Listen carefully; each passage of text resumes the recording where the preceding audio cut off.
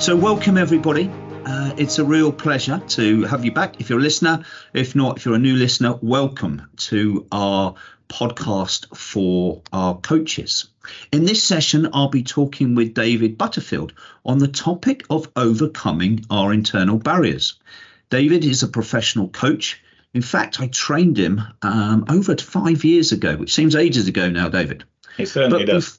But before becoming a professional coach, David had a successful career in learning and development, working with, amongst others, Aggregate Industries, Dale Carnegie and DHL.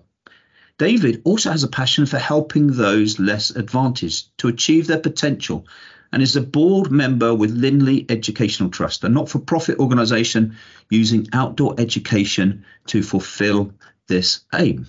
So, David, welcome. It's a real pleasure to have you as a guest on the podcast. Thank you, Trayton. Likewise, it's really good to be here. So I'm looking forward to discussing internal barriers with you. Me too. And let's start with hopefully a very simple question in that, what is a barrier? Okay, well, a barrier, really, if you think about them, it's a mechanism that's designed to keep us safe. So the analogy you mentioned, I work for Aggregate Industries, and that was in construction and engineering. There's barriers everywhere when you go on a site for very good reasons. They're there to keep people safe. So if you drive onto an Aggregate Industries site or any construction site, the first thing you come to is a barrier of entry. There'll be somebody there asking you why you're there and what you're doing, and if you're not authorised to be there, the barrier won't go up. But if you are, you can proceed because it's there to keep you safe, stop you going into areas where you shouldn't be. And same with, a piece of machinery will have a barrier in front of it to stop any of the operators going in there inadvertently. So they're things that are designed to keep us safe. That's the purpose of a barrier. So they're good things. The problem is that if you leave them there when the risk is no longer there, they become unhelpful. So if it's roadworks and the barriers are there to stop you going to the roadworks, once the roadworks are finished, the barriers are cleared away and the road's safe to go down again. You don't leave them in place. But unfortunately, as human beings, we have internal barriers which are put in place sometimes years ago when we were small, and we can explore some of those.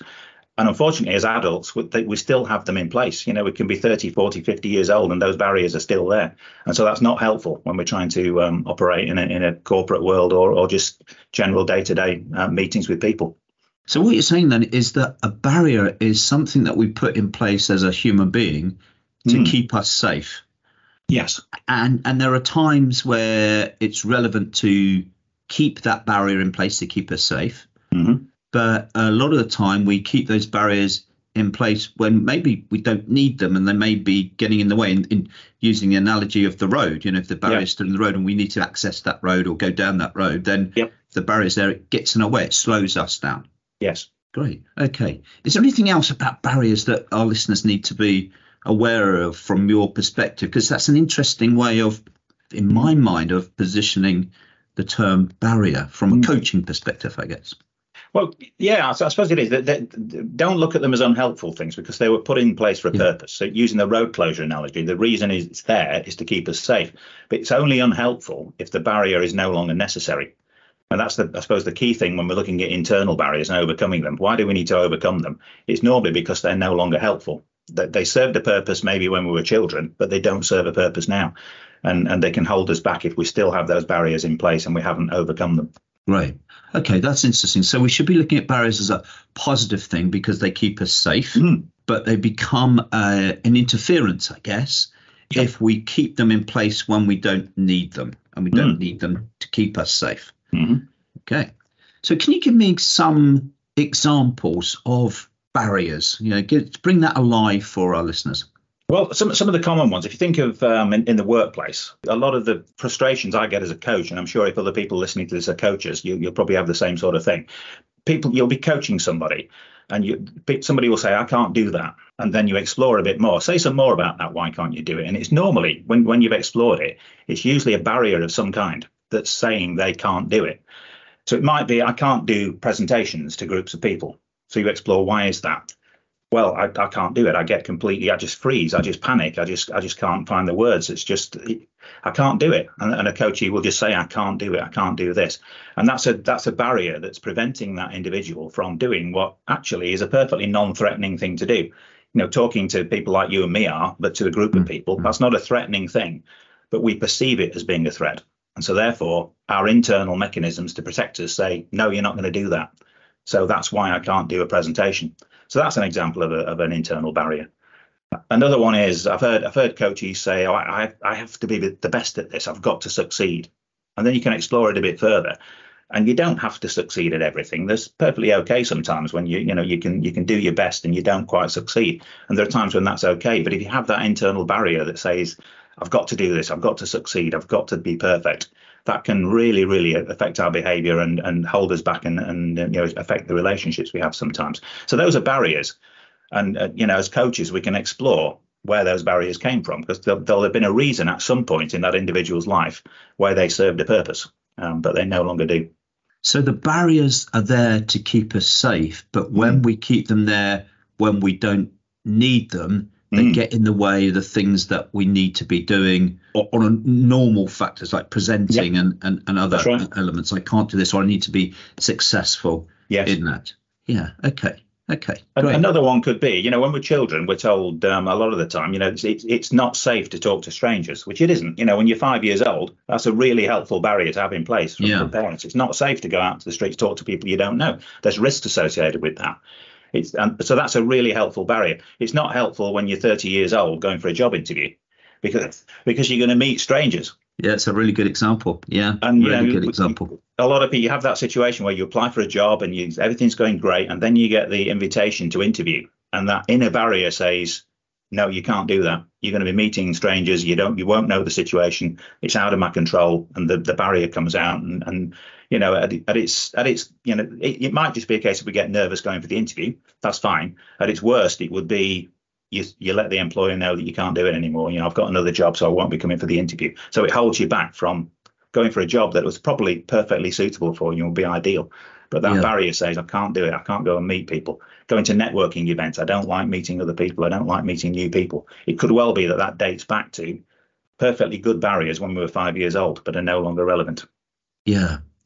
So I guess the ideal is that we can put barriers in place to protect us, to keep us safe, but then to be effective and to perform to our best, we need to understand when those barriers are no longer needed and to remove them.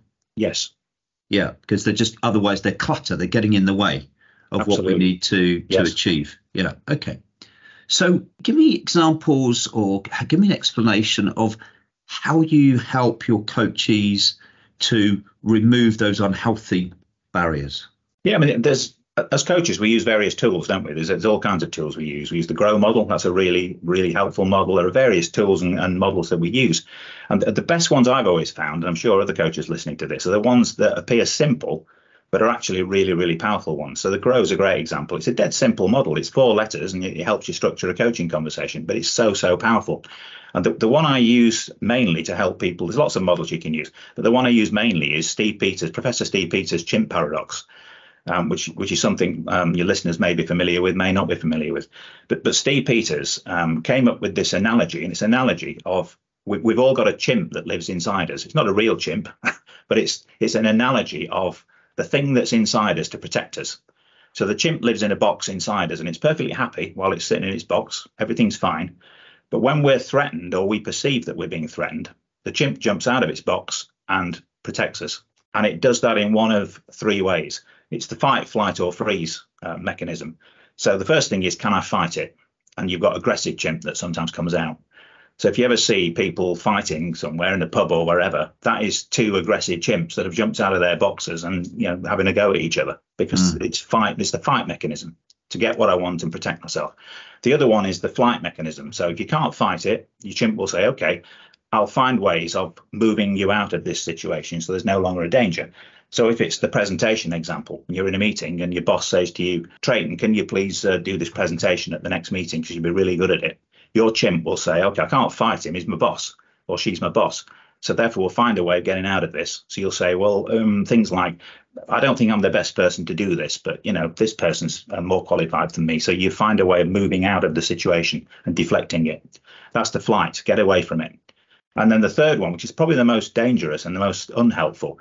If your chimp says, I can't fight this, there's no means of flight and moving you away. The only other option I've got is to go into freeze mode, where the individual is just struck down. They can't speak. They can't hardly breathe sometimes in extreme situations. And that is a really unpleasant and unhelpful place to be, because your chimp is trying to protect you from going through this barrier that you've got, but it doesn't know how to do it. So you go into that freeze mode. And any of listeners who've experienced that, where you've been in a meeting and you just freeze, it's not a very nice position to be in. Yeah. And, as coaches, we can help people who face those kind of barriers. And I think it's also important to appreciate those fight, flight and freeze elements are all very natural approaches, and putting there to going back to the core word of barriers to protect us. Yes, it to is. Make sure that we keep in a safe place. Yeah, okay. And there are positives to that. If we're in a real genuine danger situation, then going into flight mode or fight mode even and freeze mode are sometimes very helpful, even in an adult life and a normal environment. You've got a perceived danger or real danger, then those are justified barriers to still have in place. But it's not if you're trying to go for an interview or make a presentation to a group of 10 people in a meeting room. Yeah, I'd like to come back and unpick those three elements. But before we do so, I just want to reinforce the book. You spoke about Chimp Paradox. It's a great book. And if our listeners haven't got that on their bookshelf, it's certainly one to read, and is a very practical book, which gives you some good tips. So let's talk about the fight, flight and freeze elements. And within that element, how do you help your coachees to be able to manage those three elements effectively, to remove or to dilute, I guess, because sometimes you can't remove those barriers, right? No. It's just diluting and minimizing the impact that barrier is having. So give me some sort of coaching approaches, techniques, styles that you use around those three areas. Okay, well, the first thing to realise is if you use the chimp analogy, imagine it is a chimp. A chimp. If you go and see a chimp in the wild, or you're fortunate enough to go on a safari and you meet chimps in the wild, they're extremely strong animals. They're far stronger than we are. The experts tell us at least 5 times stronger than a human being is a chimp. So if you've got an inner chimp, and we all have, there's no point trying to fight it. There's no point trying to control your chimp, because you can't do it. This is our primitive. It goes back to our primitive brain. And it's 5 times stronger than we are. It controls our behavior. So you can't wrestle it. You can't fight it. What you can do, though, is put in place what we're going to talk about now, which is strategies to manage that chimp. It'll always be there, but you can manage it and keep it in its box where it's safe and happy and likes to be. So there are 3 ways that Steve Peters talks about of how we can manage, and this is where the coach can really come in here. You can do it yourself, but it's a lot harder than doing it yourself. It's much easier if you do it with a trusted person, and a coach is the ideal person to work through the process with. So the first thing you do is what Steve Peters calls exercise the chimp. So by exercising it means in a safe and controlled environment, which a coaching session is. It's a confidential, safe space to do it. It's allowing the coachee to exercise. That's what we do in non-directive coaching. Just talk about the situation. Say some more about I can't do presentations. Say some more about I can't go to meetings. I can't. Allow the chimp, because it is the chimp you're talking to, the irrational, emotional part of that individual that's causing them the problem, and talk it through. That's what exercising the chimp is. And you use non-directive coaching. You listen, you reflect, you'll summarize, say some more about that. Okay, so you can't do presentations. Let's explore that. You're using non-directive coaching skills. After a while, your chimp becomes exhausted. It's had enough of jumping around, banging its chest and running around the fields. It's had enough. It tires out. And that's at that point with a coach where you can realize it's now time to move into the next stage once you've exercised it and allowed the individual to exercise the chimp. When you can box the chimp, that's what Steve Peters calls it. Put the chimp safely back in its box again where it belongs. And you do that by then introducing logic and having a logical conversation about what can we do to overcome this barrier and to break through. You can't have that conversation with somebody when they're still in an emotional state. So while they're panicking about doing the presentation and emotional, the chimp's out of its box. Logic doesn't work. That's what the exercising comes from. But once you've done the exercising, the chimp's calm, you can use a logical conversation. So you can move to using the grow analogy. The reality is kind of the exercising piece where you're exercising the chimp, talking through the current situation. The boxing it is the next bit you go to, where you're looking at options. Okay, so what can you do in order to be more effective doing presentations, in order to be more effective going out talking to people? Okay, and so you come up with options and you explore options as you do in a coaching conversation.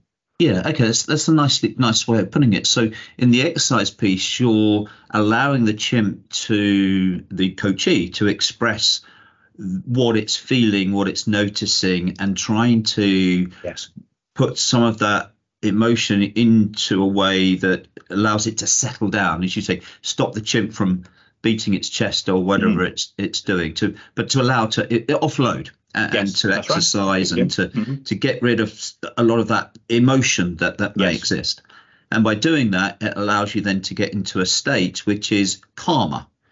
And can see things maybe without the emotion and all the interference that the chimp may have been creating, which you then box it up to put it in. You use the word logical to really understand, okay, so what's the reality here of the logical steps that I can take? Now you've taken an exercise and got removed or reduced the interference and the emotional elements of it.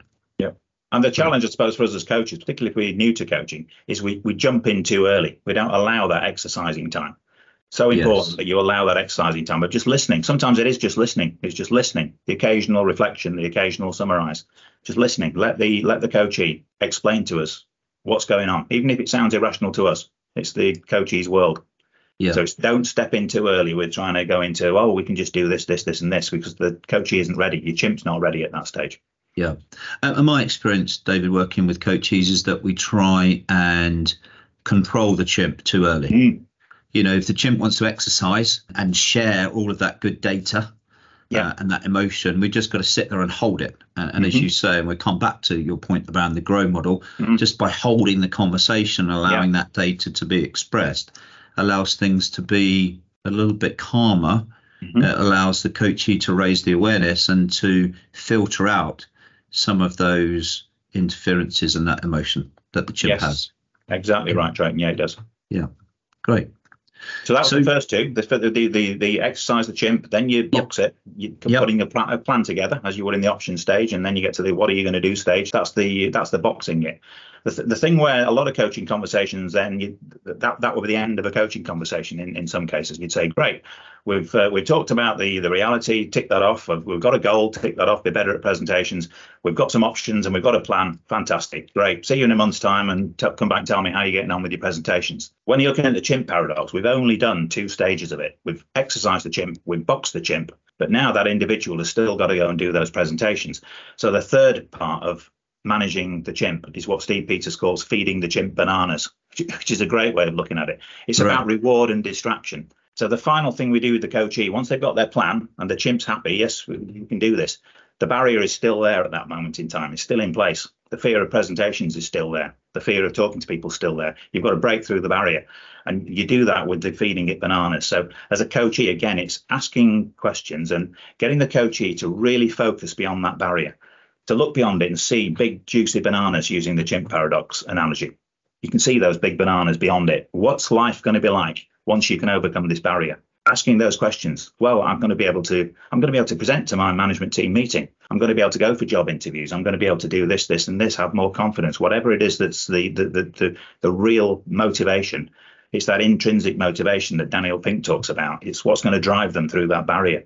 And it's so important we don't shortcut that we spend time building that future of what it's going to look like once you've broken through the barrier. That's the intrinsic ones. And there's physical things you can do as well. The reward is what things does the individual like doing, which they perceive as a reward.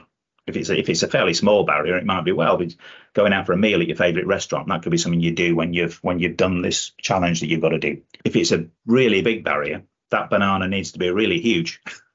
And so it could be, whether you like going. Well, me and my partner like going to Paris or Rome or something. We've not been for years.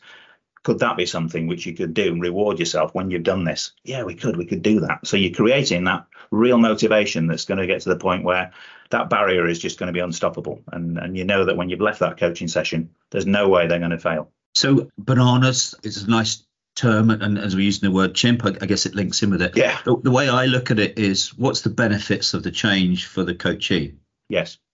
And it's giving the coachee an understanding that there are benefits. There's what's in it for me for putting this effort into reducing this barrier and doing things differently and overcoming these fears and exercising and the chimp, but also boxing the chimp to get to that logic. Because in my own experience, the emotion, as you quite rightly say, the barriers don't disappear. The emotion's still there. It's an ability to understand it, control it, calm it down, so that I can see that logical approach and I can address whatever the challenges ahead of me or the task ahead of me and deliver on that.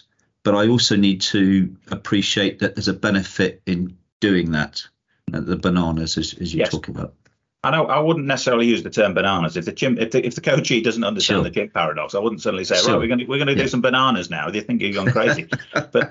But if the coachee knows about the chimp paradox, a lot of the time in coaching sessions, I'll say to them, look, what I'm going to do now is introduce you to the chimp paradox. And then you explain what it is. And people go, oh, right, I can see that now. I can see how I've got a chimp and how that's held me back all these years. So when you're in that, you've got the relationship to that stage, then you can say, right, let's create some bananas and see what can happen when you've broken through this barrier. Yeah, great. And I think that sort of approach also talks into a lot of other models that I'm aware of. So, you've got the William Bridges model, which is about transitions. Yeah, it's about new beginnings and what understanding those new beginnings will give me and the benefit of crossing the bridge, if I may use that term, and transitioning to those new ways of operating. But also in the William Bridges model, it talks about letting go. So I've got to let go of some of those barriers I've put in place. I've got to let go of how things were, and I've got to move to new ways, new beginnings, new ways of operating. There's also, which I'm sure you're aware of, this model is the structure of a problem. Yes. I've got to do a presentation. That's the problem is I don't know how to do that without reducing this barrier. So we talk into, and I guess the sort of chimp paradox model talks into the reality first. Another approach is to look at the bananas first and look at the benefits and actually the vision of where I'm trying to get to. And, once the problem's solved, what will that give me? Yes. Where will I be? What will I be doing? What will I be saying? What will I be feeling different? And starting from that perspective rather than starting from the reality. So there are other different models, as we know, that are out there. But those three elements and phases, I guess, they're all there. And whichever one we use, it really is important that as coaches we don't neglect the life after the barrier situation, because going through the grow model is great. I love the grow model. But when you get to the W, what are you going to do? That is not the end of it. It doesn't mean the coachee is going to do it. They've still got to break through the barrier. And they've got to have that internal motivation. Whichever model you use, whichever analogy you use, you've got to face the thing that you don't want to do. And the only way people can do that, the only way I can do something I don't want to do is if I know it's going to be worthwhile. And I know that there's the pain of doing this is actually smaller than the benefit I'm going to get. Yeah. And at a sort of very basic level, David, what we're talking about here is change, right? Going from one state to a new state. And that's why I love the William Bridges model. And understanding that to change, it takes effort. I need to do things differently. And those things aren't easy to change. And not only do I need to change the new ways of doing, but I need to embed and sustain those new ways of operating. And those can be very uncomfortable. Yeah, they can. I think there's also other barriers as well, Trayman, that we probably not got time on this podcast to talk about. But there are physical barriers in companies that exist as well, which are internal, which are possible to overcome. I mean, I've been working recently with some of the clients of Coaching Focus and the ones that you and me have been working on. And sometimes you have physical barriers in a company which are there to serve a purpose. We have expense procedures which are in there to stop people spending money unnecessarily. Great barriers to prevent you using company money unwisely. That's fantastic. Trouble is, though, if that inhibits people being creative and coming up with ideas for doing things, the barrier isn't helpful. It serves a purpose, but it's also creating us doing other things. And I've been coaching one or two people who won't do things. I'll say, I can't do that because it'll never get approved. And you say, well, say some more about never get approved. Well, the procedure won't let me do it. And so you can explore with people. Okay, well, how could it be if you could overcome that barrier and actually get the things done that you're looking to do? Well, that would be fantastic, but I can't do it because our procedures won't let me do it. So that's another example of not just our own internal barriers, but where companies can have internal barriers which have been put in there for good purposes, but could be a barrier towards growth and progress and other benefits that the teams could realise. Yeah, and I think that's a nice way of looking at it. Barriers, what are those barriers? There'll be barriers which I'm in control of and can influence. Yeah. And there will be barriers that are out of my control. Yes. And my experience is that a lot of coaches that I work with will focus on those things they can't control. And there's pay scales and various other things that are always, I can't do that. There's a ceiling to that. Okay, well, fine. Some of them are, and you can't break through, but some you can. Yeah, exactly. And some policies or the things that have been put in place, I'm sure for good reason, but we look at them as barriers of stopping us to succeed or to perform. And I think that's where, bringing in another model, another author, Stephen Covey, 7 Habits, talks about sphere of influence or control, whichever model and approach you want to take. And what I like to do is get people to list those barriers. What's stopping you from achieving, And then what I'd like to then do is they filter those things that they can control and influence and those things they can't. And part of that journey is helping the coachee to park and not ignore, because they're in their reality, but not focus on those. Yes. But put their energy and focus on those things that they can influence and they can reduce the barriers of those. And I find there's a major shift when doing that with clients, which again is very similar to all the other models that we've spoken about. Yeah, Stephen Covey's is great. Again, it's a classic, proven piece of work, isn't it? And it's just so powerful for overcoming all kinds of things that hold us back. Yeah, and I guess we mustn't forget, and I think it would be wrong of us not to bring into this podcast the sort of the godfather of coaching, which is the inner game of tennis. Yeah, absolutely. Yeah. So I think that's really important to remember that work as well, where they talk about self 1, self 2, and interference. Performance equals potential minus interference. So again, if our listeners haven't read The Inner Game of Tennis, then they should bear that book in mind as well. Yeah. We get ourselves in that state where we just can't do something, and it's helping the coachee to lift out of that into a mindset of possibility, isn't it? Yeah, exactly that, David. May I ask us to get a little bit more practical now and bring alive, obviously bearing in mind confidentiality, but also to bring alive some live scenarios where you've helped individual coachees to reduce or to remove those barriers. So really bring it alive for our listeners. That would be great. Okay, I mean, there's a number I could think of, but some recent ones. One manager I was coaching and still am involved in coaching. When I had the initial conversation, the initial contracting meeting, and we talked about goals and things that the person wanted to achieve. One of the things was about having those sort of difficult conversations with the team. So when I've got to say to somebody, no, you can't do this, or this behaviour isn't what we want. Finding those kind of conversations extremely difficult and extremely challenging. And so we explored why that was, because actually sitting down with somebody and saying to somebody, no, it's not possible to do what you're asking, is a perfectly non-threatening thing to do. But this person was finding that extremely difficult to the point of not doing it. That they would find ways to allow the individual to be able to do what they wanted to do without having to sit down and have that conversation that says, no, you can't do it. And then this individual that was then getting, asked by his line manager, why have you allowed this? You know that you can't do that. And the only honest answer he could say was because I didn't want to have the conversation with that individual. So and when we explored it, that was an internal barrier that went back to, in place years ago when this person was a child. It was a good barrier to have in place. You've got to be appearing to be nice all the time and doing things nicely and not upsetting people. We're told that as children, aren't we? You mustn't upset people. You mustn't do this.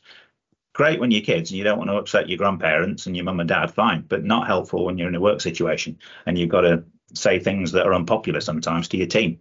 So that was an internal barrier where this individual has been struggling to be able to do that. And so we've used coaching techniques. Chimp paradox has definitely been used, and they found that very, very helpful to break through that. And that individual is now finding it difficult, but he's doing those conversations. And you've been able to overcome that barrier to a point where he can get over it, and it's Absolutely. Not a major obstacle. Yeah, okay. And that sort of area that you mentioned, David, I find that a lot, that people don't want to have, let's say, difficult conversations. Which human being does want to put themselves into a difficult position because it feels it's uncomfortable and it feels like a threat. So you go, as you said right at the beginning, putting yourself into a position where you feel there's danger, you put barriers around that. And as we get older, we've got to find ways, Chimp paradox being way, others that we've mentioned about, of reducing those barriers so we can perform and be effective in those roles. Great. I think also at this point, it would be important just to mention, because you mentioned about going back to childhood, and I'm sure a lot of those barriers, and you've given some great examples of where those barriers have been put in place when we're children. Yes. Don't speak to strangers, be nice to people. I'm sure there's others that we can think. Loads, and everyone's got their own. If they're thinking, they can think of their own, can't they? I can think back to when that was a barrier, and it's still in place now. Yeah, I think it would be important for us, for our listeners, to remember that where our boundaries are with coaching, because there will be some of our listeners saying, well, aren't you reaching into the counselling world and getting people to talk about the past and bringing up some experiences that may trigger certain things, and barriers that are there, and we just evoke those, and we evoke really negative emotions that may trigger certain emotions. So give our listeners an understanding about how you manage that boundary when talking about those barriers that come from quite a deep past. Yeah, there's no easy answer to that, Drayton, is there? I mean, it's one of the things you learn in your pretty much stage one of learning to be a coach. You understand about the boundary between mentoring and coaching, and the boundary between counselling, and there's no straightforward scientific answer as to which is which. You've got to learn to understand, and it's not easy. Am I straying into an area I shouldn't be straying into here? And there isn't any easy answer I can give to people listening to this how you do it, but you have to be very, very careful. But if somebody's saying something like I can't do this, it's perfectly appropriate to explore why that's the case. And yes, you're delving into people's past. You have to find out why that barrier is in place to be able to remove it. Provided the conversation is with the intention of moving to the next stage, which is boxing the chimp and looking at the positive ways forward, I would be comfortable doing that. If the coachee then started straying into areas which I was uncomfortable with, they started bringing up things that I knew I wasn't qualified to discuss, I would immediately say, okay, I think that's probably we need to find other ways of managing that, which I'm not qualified to deal with. So that's the test I would give. Am I actually qualified to be having this conversation, or should I be, suggesting that we refer it somewhere else? Would be one thing. Yeah. But also, it's also having that skill of understanding as well. How far? When has the chimp got tired? When have you exercised enough? And if you've exercised enough and you've got to the grips of the problem and you know why the barrier is in place, you don't need to dig anymore. There's no point digging way beyond that into things that are going to be uncomfortable, really uncomfortable. We already know now why the barrier is in place, so we can move on to how do we remove it. Yeah. But I think the danger when you break into that counselling, you overstep the boundaries, is when you start going too far. When you already know what the problem is, you know why the barrier is there, but you carry on asking more and more questions. That's when it can be unhelpful and as you say, quite distressing for coaches. Yeah, and I just wanted to raise it because it's really important for coaches professionally to understand where that boundary is. And as you say, it's a grey line, but we need to be very conscious of that. Yes. And one of the ways that I stop myself from going into that space and crossing that fine line is, rather than ask, what's stopping you, because that immediately goes back to thinking about the barriers and the history and in the past.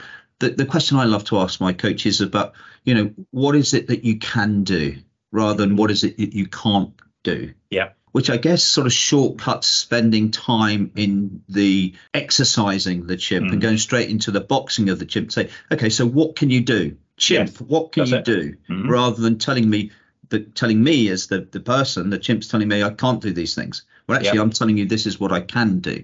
So I find that a very powerful exercise. What I find happens with the coaches, they stumble a little bit because they're not expecting that question. Nope. And that stumbling is them fighting, I guess, with the chimp, because the chimp's saying, well, you can't do anything.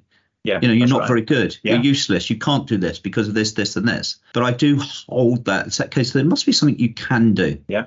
And what's interesting, you see the chimp come to the surface and try and say, well, there's nothing I can do, or I don't know what I can do. That's right. Okay, well, and that's a little bit, it's uncomfortable. I call it, it's obviously challenge in coaching. Yes. So what can you do? Let's focus on what you can do rather than very powerful. It's a very great question. Do you find as well, Drayton, that sometimes the coachee is looking to you to remove the barrier for them? And they have this barrier and they think, right, if I go and have this coaching session with Drayton or with her, they'll tell me what to do. They'll say, this is what you need to do to remove the barrier. You need to do this, this, this, and this. And people want you to do that. And as coaches, it's not our place to do that. Sometimes we can give advice and we can say, okay, I've experienced this myself, so have you tried this? That's perfectly helpful. But, we can't tell them how to do it, even though we might think that there's an easy way of removing this barrier. It's not easy to them. So the only way of them doing it is doing exactly what you said. What can they do themselves? And you're right, the chimp will then say, well, there's nothing we can do. We can't do it. And it's really working with that coachee and challenging that coachee. Say, yes, let's find something. Let's find what you can do yourself. I can't tell you what it is. What is it you can do? And if I come back to your question, do coaches want me to find the answer for them to remove those barriers?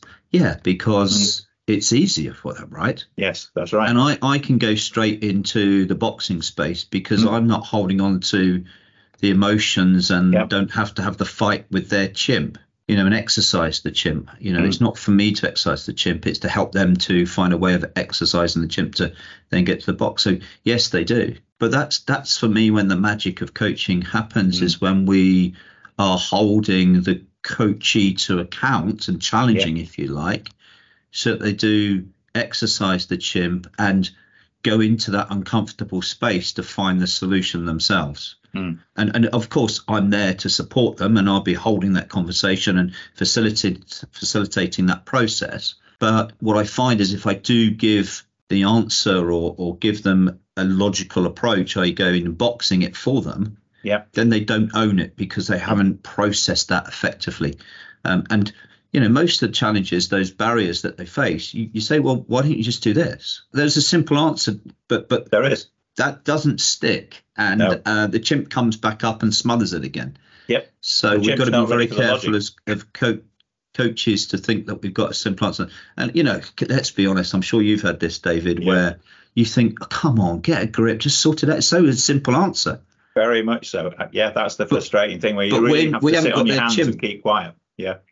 Yeah, exactly that. Exactly that. So it's a great question, and I'm sure there's a lot of coaches listening that will go, yeah, maybe I should just hold that back a little bit longer, allow the individual to exercise the chimp. And it's frustrating for a coach in some ways because it doesn't feel like you're making progress. Yeah. But it's important for me, as you say, to exercise the chimp because it's allowing people to process that and work it out and calm it down and get that clarity. I was on a interesting. You mentioned that. I was on a Teams meeting session. It wasn't a Teams coaching session. It was a conversation about coaching, and it was an organisation which was they're all very polite to each other. So in my construction experience of work, your Teams calls, if you're going to do them, they're quite robust affairs. This one, people were very polite. So if you wanted to speak, you click the little button and it raise your hands, and then you can speak. It was that kind of thing.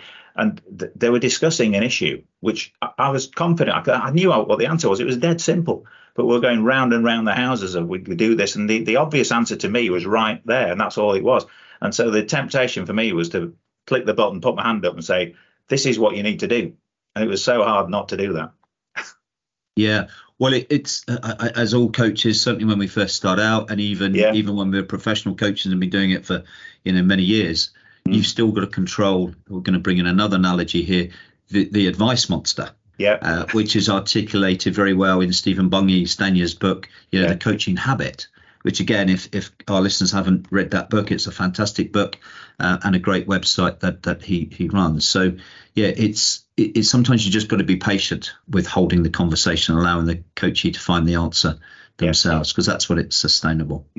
David, look, it's been fascinating talking with you about these things and helping me to put into some simple approaches. I never looked at barriers in that way. And although I've read the Chimp Paradox and I've understand those three phases, it's great to hear that being brought alive. And I'm assuming that from the examples, and I'm sure this is the case, that's worked for, what I would call your adult coachees, but also in the great work you do with the charity working with youngsters who have got probably some pretty horrendous barriers from the lifestyles that they've unfortunately come from. So thank you for bringing that alive. And obviously, thank you for the great work that you do with the youngsters and helping them to uncover and resolve some of the barriers that they've got to go on and do great things. There's a question that I ask all of my guests. And here at Coaching Focus, we have a very simple purpose. And that purpose is coaching for a better tomorrow. So bring alive for our listeners your understanding and interpretation from your perspective of coaching for a better tomorrow. Well, that's a big question to finish with, Drayton. Coaching for a better tomorrow. It's a great phrase. I do like it, because the reason why I like that phrase is because it moves you straight to the end. Usually, going back to the chimp paradox model, it moves you straight into the bananas section, if you like, of what are the benefits are going to be to me? What am I going to have at the end of this? So coaching for a better tomorrow is what is it I'm going to experience, if it's me personally or the coachee, once we get to that tomorrow, once I've broken through these barriers, once I've done what it is I need to do. I know it's going to be uncomfortable, but I'm determined I'm going to break through. I'm going to go for that meal in Rome or whatever it is, and I'm going to do it. And then once you've broken through it, you're in that better tomorrow, where it opens up all those opportunities that you didn't have before. Greater confidence to do this, greater confidence to go out and meet people. That's the better tomorrow, where we've helped individuals break through and experience what's probably been holding them back maybe for 30, 40 years in some cases. Yeah. And in very simple terms, we use the phrase be better. And I think what you've done today on this podcast is help me, and I'm sure our listeners, understand what are those barriers that stop us from being better, and some very simple and effective approaches to breaking down those barriers so that we can be better. And as we quite rightly say, creating and coaching for a better tomorrow. So, David, thank you very much. It's been a real pleasure. Thank you, Trayton. It's been a pleasure as well. Been great. Thank you very much.